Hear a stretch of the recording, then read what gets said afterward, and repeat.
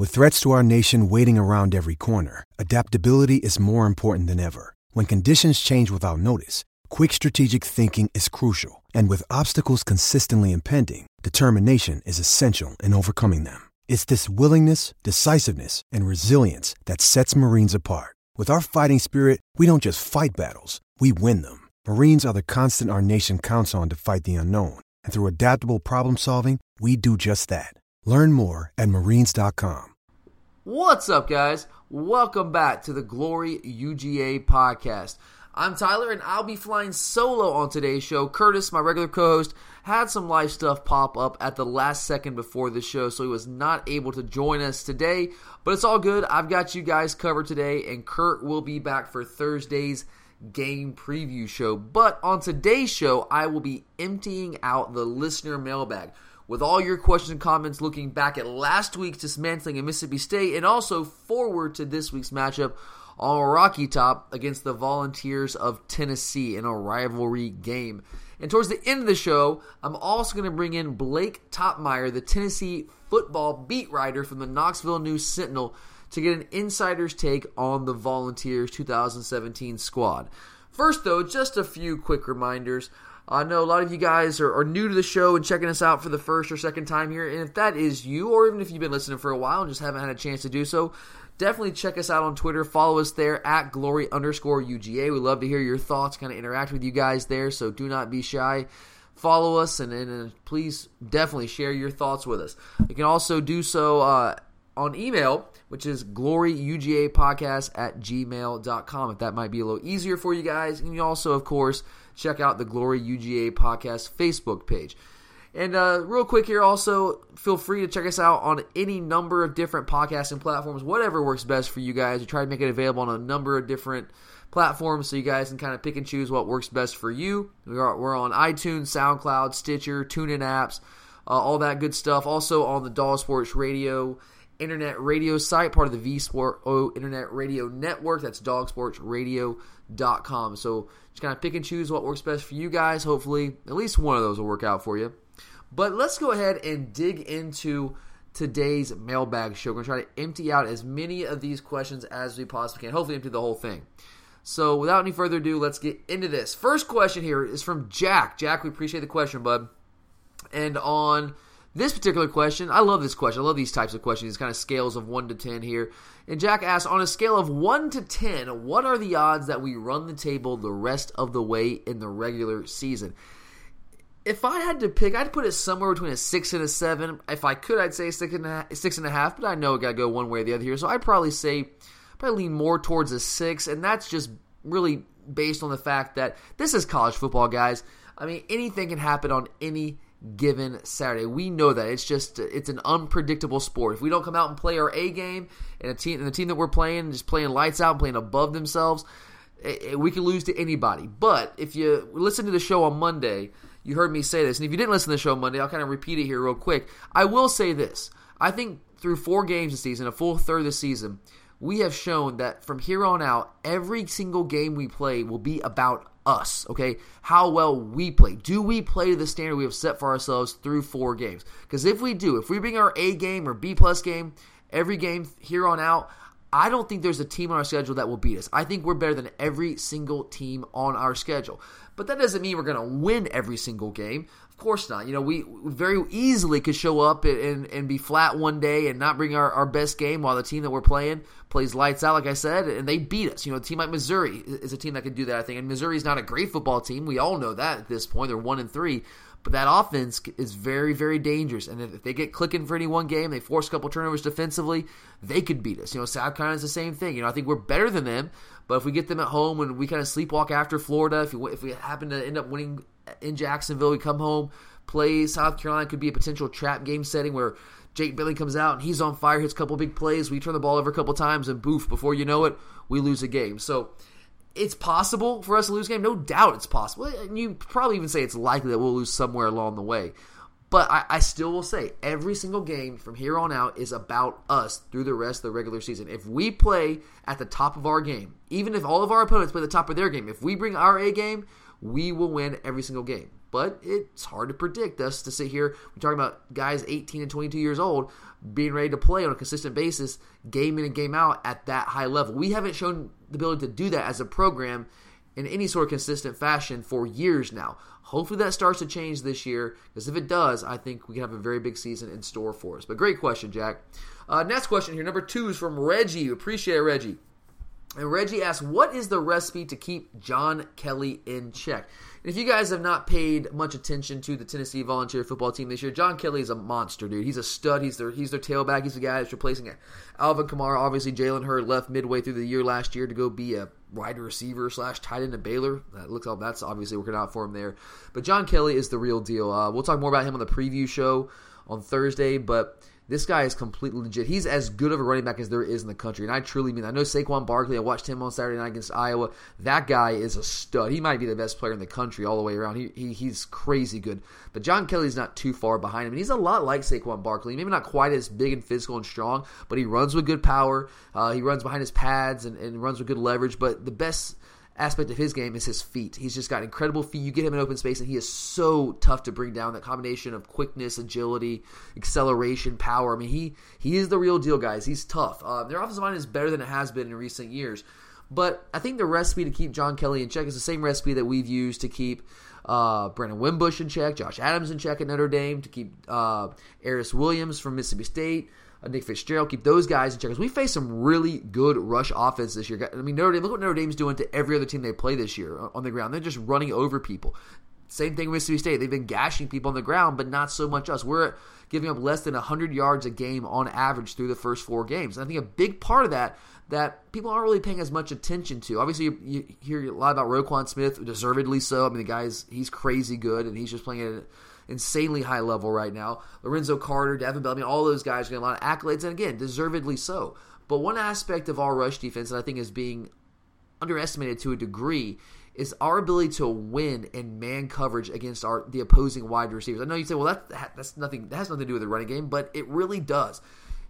If our corners are able to consistently man up against wide receivers, like they have been at this point, even against a receiver like Equanimeous St. Brown, as good as he is, Donald Gray from Mississippi State is a really good player.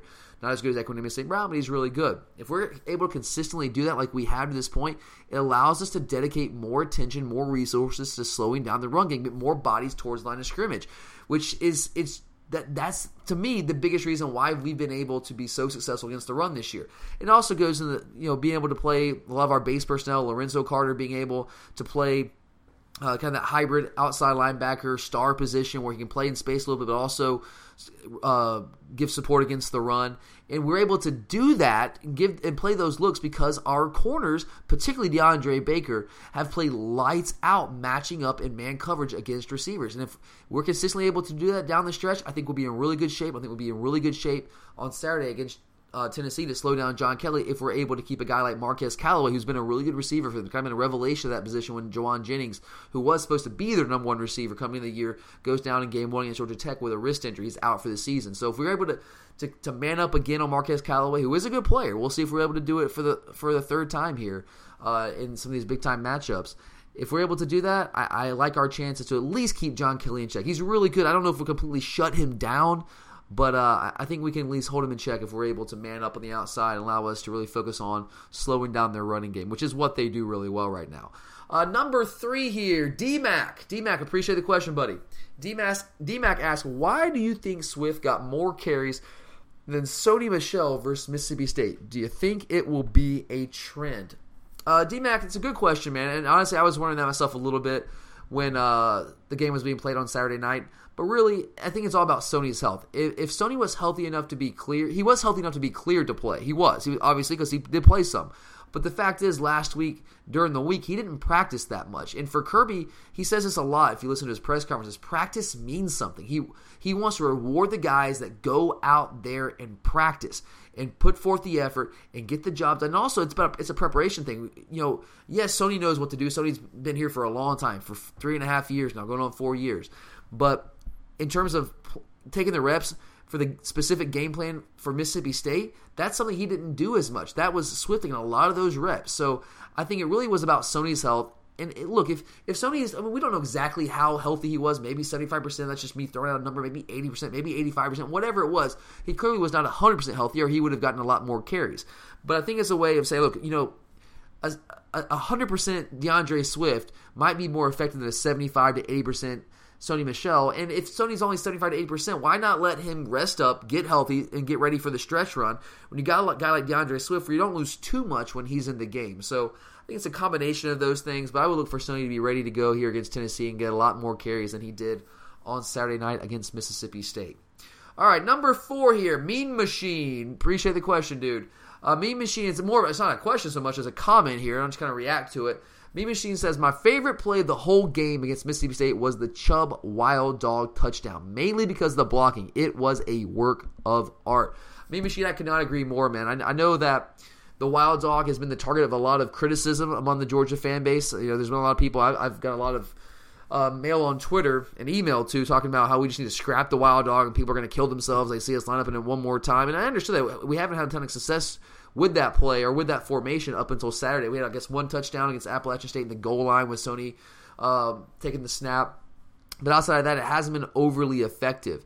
But it definitely was in that particular play. And we had some good success with it throughout the game when we ran it against Mississippi State. Chubb goes with a long touchdown to really kind of put the game out of reach. It was just really, for me, it was a work of art. I think it's a great way to say it, Mean Machine. It was a really well-executed play all the way around. Nick saw the seam. He saw the alley. He was able to accelerate through that hole. Blocking all the way around was great. Jason Stanley, as Kirby mentioned in his post-game press comments, with a key crackback block, kind of just complete ear-hole to guy. So it's all the way around. It was really well executed. And guys, the Wild Dog will work if we execute it. We just haven't executed it like we needed to through the early part of the season. We did so at a much more consistently, I guess I should say, on Saturday night against Mississippi State. And also doesn't hurt when you put some guys in motion, which is what I was calling for. I didn't really like what we were doing schematically with the Wild Dog. We were basically just running power right, power left, which can be effective, again, if you can just line up and just bowl over defensive linemen and linebackers over front sevens, which I don't know if our offensive line's really equipped to do that. But when you put a guy in motion, it causes the linebackers to hesitate. And that split second of hesitation with our running backs could be the key between an alley or a seam being there or it not being there. So I would like to see a little bit more of that. It looks like we're moving more in that direction, although there really wasn't too much motion on the touchdown run. It was really more Stanley going in kind of mini motion there just to crack back on the linebacker in that particular play. So it was definitely a work of art, well-executed play. Hopefully we'll see a lot more of that moving forward. Next question here, number 5 from Ellis. And Ellis, man, this is a great question. Ellis actually asked this question for the last mailbag show going into week 4 in the last week, but we'd actually recorded the show right before Ellis put the question in, but I told him we would definitely hold on to this and use it this week, and I try my best to be a man of my word. Sometimes I fail, but I try. And in this case, we will definitely be using Ellis's questions because it's a good one. Ellis asked, would Justin Fields have been the number 1 player in the 2016 and 2017 classes? It's a great question. I think there's a really good chance he could have been the number 1 player in both classes. I would say there's probably a better chance that he would have been the number 1 player overall in the 2017 classes. You look at the guys who are the top 3 there. You had Jalen Phillips, who is a pass rusher that went to UCLA. You got Najee Harris and Cam Akers filling out the 2 and 3 slots. Both those running backs, Najee Harris going to Alabama, Cam Akers to Florida State. All 3 really good players and making somewhat of an impact at this point already. But those guys, I mean, you can maybe say Jalen Phillips is the pass rusher. That's a premium position, but I don't know if it's more of a premium. I think quarterback's more of a premium position than pass rusher. Pass rushers are only a premium position because they get after quarterbacks, because quarterbacks are so important in the college game and the NFL game as well. But I just think the fact that Justin Fields is a quarterback and that he's a dual-threat quarterback that is not just a one-dimensional dual-threat quarterback. A lot of times you hear the word dual-threat or the phrase dual-threat quarterback, and really what they mean is a guy that can do, he's a really mobile guy and sometimes not as polished of a passer. That's not the case with Justin Fields. Yes, he is absolutely a major threat with his legs, and that's actually the underrated aspect of his game. But he can absolutely sling the football. The crazy thing about Justin Fields is during this entire summer camp circuit, spring and summer camp circuit, where he kind of just shot up the rating charts, that was all about him using his arm. Without him using his legs at all, that really wasn't a factor in him improving his ranking. He was just carving defenses up with his arm. So you take that and then you throw in his legs, his ability to run the football. The guy he's an unbelievable prospect. So I would say yes. I think 100% he would have been the number 1 prospect in 2017. 2016, I don't know if I'm as comfortable saying that. I think he would have had a shot. But at the top of the list there in 2016, you had Rashawn Gary, big-time defensive tackle prospect, goes to Michigan. Another big-time defensive tackle prospect, and Dexter Lawrence that goes to Clemson. And both those guys are already making major contributions to their teams. And just like the quarterback's a premium position, so is defensive tackle. That's a really hard position to find. It's so rare to find guys that are that big and that physically dominant and can also move like Gary and Lawrence do. So it'd been tougher for him to overtake those guys. As good as Fields is, you can find a lot of it's easier to find a dual threat quarterback than it is to find those big defensive tackles that can move like Gary and Lawrence. So I don't know if 16 he would have been number one. He would have been up there. He would have been in competition for that slot, but I think definitely would have had a better shot to be number one in the 2017 class if I had my say there. All right, but great question, Ellis. And the number 6 here, Jesse on Twitter. I appreciate the question, Jesse. And Jesse asks, how many teams in the nation could have beaten us on Saturday night? That's a good question. It's hard to say. Right now, we're still early in the season. I think we're every week we're learning more and more about the different teams out there nationally. Obviously, Bama is crazy good. They've already beaten Florida State, and that's a game where DeAndre Francois played the majority of the game. We all saw what they did to Vanderbilt, but I mean, come on, it's Vanderbilt. But they did what Alabama does to teams that are less fortunate than them, and they just absolutely destroy their souls. So I think Alabama is a team that could have beaten us on Saturday night. Look, we played really, really well. We did. We executed really well. Jim Chaney called a great game. We actually executed, which is something we haven't done consistently through the past year or so. And defensively, we're just playing at an elite level right now defensively. We absolutely are. It's a great offensive football team, a very dangerous rushing football team that we completely shut down. So I think we're really good, but like I said on Monday's show, we're not unbeatable. We're still a flawed team. All these teams in the top 10 have flaws, and we're no different. We still have some issues we got to work out. We're going to see if Jake Fromm, if he's the guy down the road long term. We don't know how that's going to work out. Is he going to be capable of putting the team on his back in certain situations if necessary? Throw the ball 30, 40 times to win a football game? I don't know if that's the answer right now. How good is our offensive line? Can our offensive line hold up against the better defensive fronts we're going to face? Mississippi State has a good defensive front. Jeffrey Simmons is a really good defensive lineman there playing the nose guard position for them. I thought Lamont Gilliard did a really good job against him. I thought we did a great job overall for most of the night running the football. It wasn't necessarily explosive outside of a couple plays. Obviously the touchdown run by Chubb and the Wild Dog. But I'd like to see against some of the better defenses on our schedule what our offensive line can do there. When we get against some of these really good offensive teams that are more balanced, that can run and throw. Because let's face it, Notre Dame runs the ball really well. Mississippi State runs the ball really well. But those are relatively one-dimensional football teams. I don't know if we really played a truly balanced football team to this point in the year. So I'd be interested to see what we do in a setting like that. But we're a good football team. We're just not unbeatable. I think we could beat anyone in the top 10 on any given night. Bama, that might be stretching. And if we played really great and they just weren't ready or they just didn't have their A game, maybe we could sneak one out there. But if you look at the top 10, Clemson is really good. I think that's a really flawed team. I'm not completely sold on them. I know they got some good wins. They beat Auburn at home, but Auburn play like trash offensively because Auburn offensively is trash outside of their beatdown of Missouri, and Missouri is what Missouri is at this point. But I think we could at least hold our own against Clemson, have a really good shot to beat them if we play well. Washington, a team like that, absolutely. Penn State wasn't overwhelming against Iowa. Watched that entire game. Penn State dominated that game, but they didn't dominate the scoreboard. Although Saquon Barkley is, like I said, probably one of the, if not the best players in the country. He's really, really good. Trace McSorley is a good quarterback. But hey, I feel good about us matching up against them. Michigan, I absolutely would put us up against Michigan right now. But the thing is, while I think we could handle ourselves against all those teams, on any given night, those teams could beat us too. The talent gap is not that great between us and those teams. But we, like you were saying, I think your point was that we played really well on Saturday night, and we did. And if any of those teams matched up with us on Saturday night, I might like our chances outside of maybe Alabama. Next question here, Tim. Appreciate the question, Tim. Tim, man, you must be reading my mind, dude, because this is something I've been thinking about and talking about for a while, too.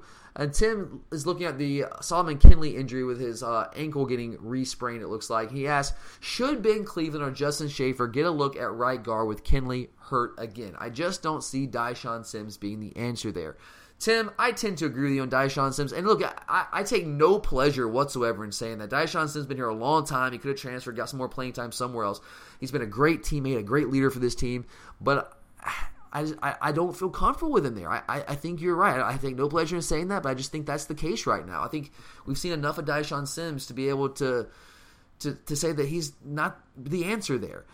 So I would absolutely be on board with getting Ben Cleveland or Justin Schaefer some looks at right guard because I've said ad nauseum. Curtis and I have been talking about this since the offseason.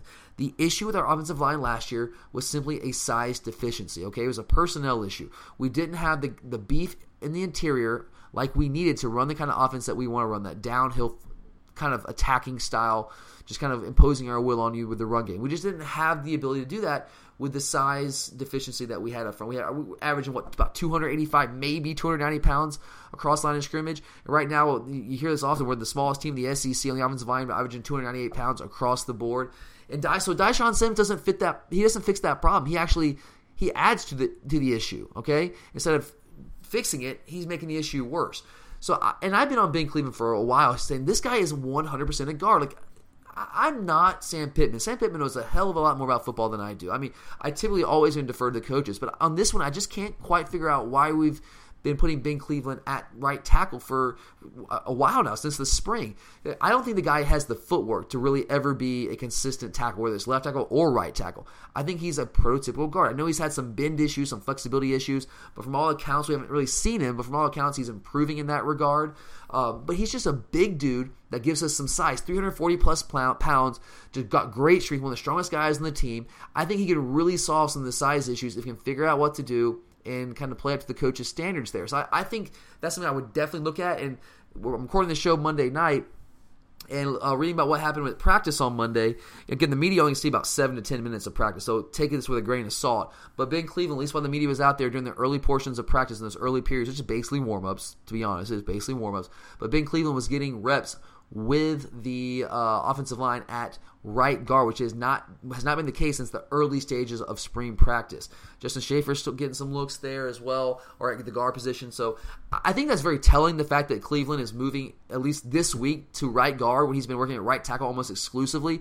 To me, it's just too coincidental to say, oh yeah, Ben Cleveland just happened to be getting some looks at right guard, at least while the media is out there, the week that Solomon Kinley got hurt. That's just, I'm not sure I'm buying that as a coincidence. I think our coaches saw in the Notre Dame game the difference between having Kinley in there with his size and having Dyshawn Sims in there. When Kinley goes in, even with coming off the ankle injury, we were able to move the ball and score. And I think they understand that the size deficiency is what's hurting us, and they want to get some big dudes on the interior, and Ben Cleveland certainly fits that bill. So I think depending on how long Kinley's out, we don't know the ankle injury right now. We know it's not broken. The x-rays were negative. We just know he re-sprained it.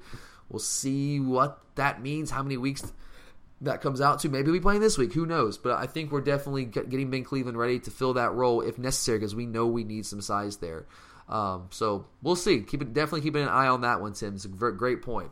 All right, question number 8 here. Jamie, thanks for the question, man. Jamie, it's great. It's a very good question here also, Jamie. How do we keep from suffering the same fate Mississippi State suffered last week against us? Winning big at home and then going on the road for a tough game. Jamie, look, man, I think it should be as simple as just saying, hey, we have to stay consistent. We have to stay hungry. But it's one of those things that's far easier said than done at this stage. Yes, stay focused. Yes, stay hungry. But how exactly do you do that? And that's what the coaches get paid the big bucks for, man. Our coaches have their work cut out for them, because you're right. We have a huge win. You got to do a great job keeping these guys grounded, kind of keeping them down to earth here a little bit, and making sure they don't get ahead of themselves. We have a long way to go. Yes, we've had some good wins, but we also have a lot of things to work on. And going into Neyland Stadium, that's no easy task, no matter what's going on with the Tennessee football program. Every time we go there, even when we have the better team, it seems to always be a dogfight. And let's also be real about this. It shouldn't be too hard for our team to get motivated after last year's debacle with the Hail Mary. I mean, that's the kind of game that you just don't forget about. It leaves a scar. I'm sure it's left a scar for the players. I know it's left a scar on me. That's a wound. It's still very much an open wound from that. It has not healed. It's hard for me to even sit here and talk about it. It pisses me off just even thinking about it. Just still very, very painful. Still too early.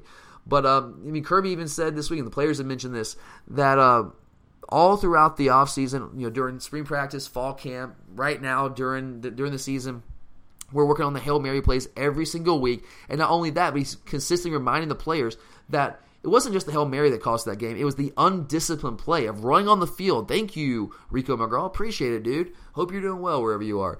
But that undisciplined play that even made it possible for that Hail Mary to happen. So our guys from this. Our coaches will never let them forget that. And not that they would have to remind them. Our guys know what happened. So I think the revenge factor there, and just understanding what happened, I think we're going to be plenty motivated and focused and ready to play this game after what happened last year. And our coaches, I really like the mindset our coaches have kind of instilled in this program. Guys have really bought in, a much more business-like attitude and mindset like we talked about on Monday's show. All right, question number 9. Russell, thanks for the question. Russell asks, do you credit our strong offensive performance against Mississippi State to Jim Chaney with the game plan or Jake Fromm for reading the coverage and running the show? And you can't say a little bit of both. Man, I'm making it tough for me, Russell, because usually the answer is somewhere in the middle, right? Well, if I had to pick one, and we talked about this a little bit on Monday's show, so I apologize for those of you listening to that show, and this is kind of repetitive, but I definitely want to answer Russell's question. I think I would give Jim Chaney a little bit more credit here. But football is the ultimate team sport, so you got to call the play, you got to dial it up, and the players got to execute. It really comes down to that. But look, I just want to say this about Jim Chaney, and I mentioned this a little bit on Monday. It's not like this is the first time Jim Chaney has dialed up good plays for us. It's not the first time he's called a good game. I know a lot of people in the fan base want to say it is. Like, oh my God, finally Jim Chaney. If you really watch closely last year, guys, and I spent the entire summer just pouring through every single game we played last year multiple times, and he dialed up plays in entire games plenty of times last year. We just simply didn't execute it, whether it was the fact that we couldn't protect the quarterback, we couldn't open up holes in the run game. When we protect the quarterback, he doesn't hit the guy down the field when the layup's there. If he hits the guy, the receiver drops it. Somewhere along the way, there's a breakdown in execution, whether it's the quarterback, the offensive line, the running back, the receiver, somewhere. It was far too rare for us to actually execute all the way across the board. Well, on Saturday night, Chaney again called a great game, called an outstanding game. And maybe it was a better game than he's called in a while. Maybe that was, but he dialed up some plays like he did a lot of times last year, and the difference was we just executed. We protected the quarterback put it on the receivers caught the ball, except for Terry Godwin on that one particular play, but still Terry's playing really well, so I don't want to hate on Terry too much. But we just execute all around. He called great plays, we executed. So credit really does go all the way around, but I would maybe lean towards Chaney a little bit more, because a lot of those plays, a lot of those big-time explosive plays we had, that was him just dialing up some absolutely beautiful calls, whether it's the flea flicker to open the game or open our first series, the wild dog, the play action to Nada for the long touchdown. Just did a great job keeping Mississippi State off balance, throwing the ball on first down, throwing the ball on third and short situations and kind of breaking tendencies. So I'm going to give Jim Chaney a little bit of a shout out there. All right, last question here. Alvin, thank you for the question, man. We appreciate it, buddy. It's a great question, too, man. You guys really kind of outdid yourselves today. A lot of great questions on the mailbag show today, so keep sending those in, guys. Alvin asks, do you think our defense will be playing the way they are now if Lorenzo Carter and Davin Bellamy would have left early? Man, that's a great question, Alvin. It really is. I'll say this. I think we would still be very good defensively because we have a lot of other plays that would have been returning off last year's defense. Obviously, Roquan Smith, who, in my opinion, you guys know if you listen to the show, I think he's an All-American. You got Trent Thompson coming back. Jonathan Ledbetter's been playing great. Tyler Clark's been playing outstanding on the defensive line.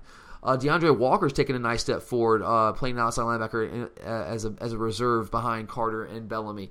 Then you've got the guys secondary, Aaron Davis, obviously Dominic Sanders. You've got a lot of guys coming back. Malcolm Parrish, although he's been hurt. But I really think Carter and Bellamy, particularly Lorenzo Carter, him coming back has been huge for this defense. I think it's a big reason why we've been so effective against the run in particular. Lorenzo's versatility has allowed us to keep base personnel, like I said earlier in the show, it's allowed us to keep base personnel on the field far more often than what is typically considered normal against spread sets. And we're able to do that because Lorenzo is just a unique athlete. He's a big physical guy who can support against the run, but he can also play out in space and kind of fill that hybrid star outside linebacker role where he can actually match up in the slot, but he can also, if he reads run, can fill against the run as well. And that has really, really allowed us to do a lot of different things defensively. That versatility has been invaluable this year. I think it's a huge part of why we've had so much early success defensively, particularly against the run. All right, guys, we're going to go ahead and bring in Blake Topmeyer, the Tennessee beat writer from Tennessee's largest newspaper, the Knoxville News-Sentinel. If you want an informed take on a rival, you guys can follow Blake on Twitter at @BTopmeyer and check out all of his work on the Knoxville News-Sentinel website. Blake, really appreciate you joining us today, man. Absolutely. Thanks for having me on, Tyler. All right, before we dig into the nuts and bolts of this Tennessee football team, let's start with the general mood surrounding the volunteer program. There were some photos of a very empty Neyland Stadium just before kickoff and at halftime of last weekend's game against UMass. They kind of made their rounds last Saturday afternoon. And then you had Butch Jones address some of the negativity surrounding the program earlier this week at his press conference. So you combine that, and from the outside looking in at least, it seems as though there's quite a bit of negativity swirling around the Tennessee program right now. So, Blake, since you are much closer to the program than any of us, how would you describe the general state of mind among the Tennessee fan base and alumni at this time? I'd say concern would be probably an accurate word. I mean, coming off of a loss to Florida that I think felt all too familiar to the road loss that Tennessee had in the Swamp 2 years ago, when they had that game in a good position and blew a 13-point lead in the fourth quarter. This one they didn't blow a lead, but had tied the game and then just kind of had a disaster on the final play there. It felt, like I said, a little bit too familiar, I think. And then to come out against UMass and just kind of muddle its way to a victory, I don't think was really reassuring to probably any fans. It's a UMass team that's now 0-5. That's the type of game that you look at on the schedule and think, okay, this is going to be a tune-up before they face Georgia the following week, and it was anything but. I mean, right. I never really had the huge feeling that Tennessee was going to lose, but frankly, I mean, they were one blown tackle, one busted defensive play away from losing that game Saturday. In regards to the attendance, I mean, I think that's true. It was a half-empty stadium against UMass, but also I think that's probably more reflective of attendance in college football across the country. I mean, you pull up games on whatever channel you want to watch on, and there's a lot of half-empty stadiums out there, especially when you're looking at games against non-conference, non-marquee opponents. Now, the flip side of that was that it was a more compelling game than probably what most fans would have expected. All right, let's move on to some actual on-field talk, and let's briefly talk about the UMass game from last week, in a game in which Tennessee eked out a win and avoided major embarrassment with a late fourth quarter stop. So was that performance about the Vols looking ahead to the Georgia game? Was it a hangover from the Florida loss? How do you kind of account for a performance like that? What was that all about? Well, I think we have to consider the real possibility is that just this is a flawed Tennessee team. I mean, right. I think we could say maybe they were overlooking UMass, or maybe this was a hangover from the Florida thing. But to me, those are all intangible things. It's hard to prove that any of those things was true. I think what we can start definitively saying at this point in the season, 4 games in, is that Tennessee's production from its quarterback position has been mediocre. Hasn't been great, hasn't been horrible. It's been purely mediocre. Offensive line, fairly mediocre, and I think that was, again, the Saturday. Defensively, it was probably Tennessee's, well, I mean, I guess it was their best performance of the year. I mean, either that or Indiana State, but right. I mean, when you look at it, every defense, at least in the pass rush, has done really good against UMass. So how much of the 7-sack performance was a credit to Tennessee? How much of it was the fact that UMass's offensive line can't protect their quarterback? It's hard to say, but right. Really, I think that's what it comes down to, is the fact that I don't know if this was overlooking opponent or a hangover. I think what it really comes down to is that this is just a flawed football team, but Tennessee has a lot of company in that regard. I mean, you look around the SEC right now, and there's very few teams that I think you can look at and say this is a well-polished machine. Now, one of the exceptions to that might be the team coming into Neyland Stadium on Saturday. Absolutely, and Georgia is definitely playing well right now, but like Tennessee, Georgia's still definitely a flawed team. There's plenty of issues that they still have to work through. Now, looking specifically at some of the players here, running back John Kelly he's definitely one of the bright spots in this Tennessee football team right now. He's off to a torrid start to the 2017 season. He's currently leading the league in rushing with 112 yards a game, roughly about 5.6 yards a carry. But really, like you kind of were mentioning there, it's a flawed team. Because outside of really two really fourth quarters, I guess, against Georgia Tech and Florida, this offense as a whole has experienced some struggles. And they're currently 9th in the conference, about 381 yards a game. Not a terrible number, but somewhat incongruent with the fact that they do have the league's leading rusher, and definitely a step back from last year's offense that averaged nearly 450 yards a game. So what is it that has held this Tennessee offense from being as consistent and dangerous as they were last year, at least to this point in the 2017 season? Well, I think probably the biggest thing is you got to start with the most important position at quarterback. I mean, last year they had a senior in Josh Dobbs playing really well at that position, and was a dual threat, was a guy that ran the read option system really well. And now you're breaking in a new quarterback that, as I said, he's had some bright moments, but overall it's been fairly inconsistent, so much so that Butch Jones replaced Quentin Dormady in the second half for 3 series against UMass. So I think that's where the conversation starts, but it goes beyond that. I mean, I think this team could use another playmaker or two on the perimeter.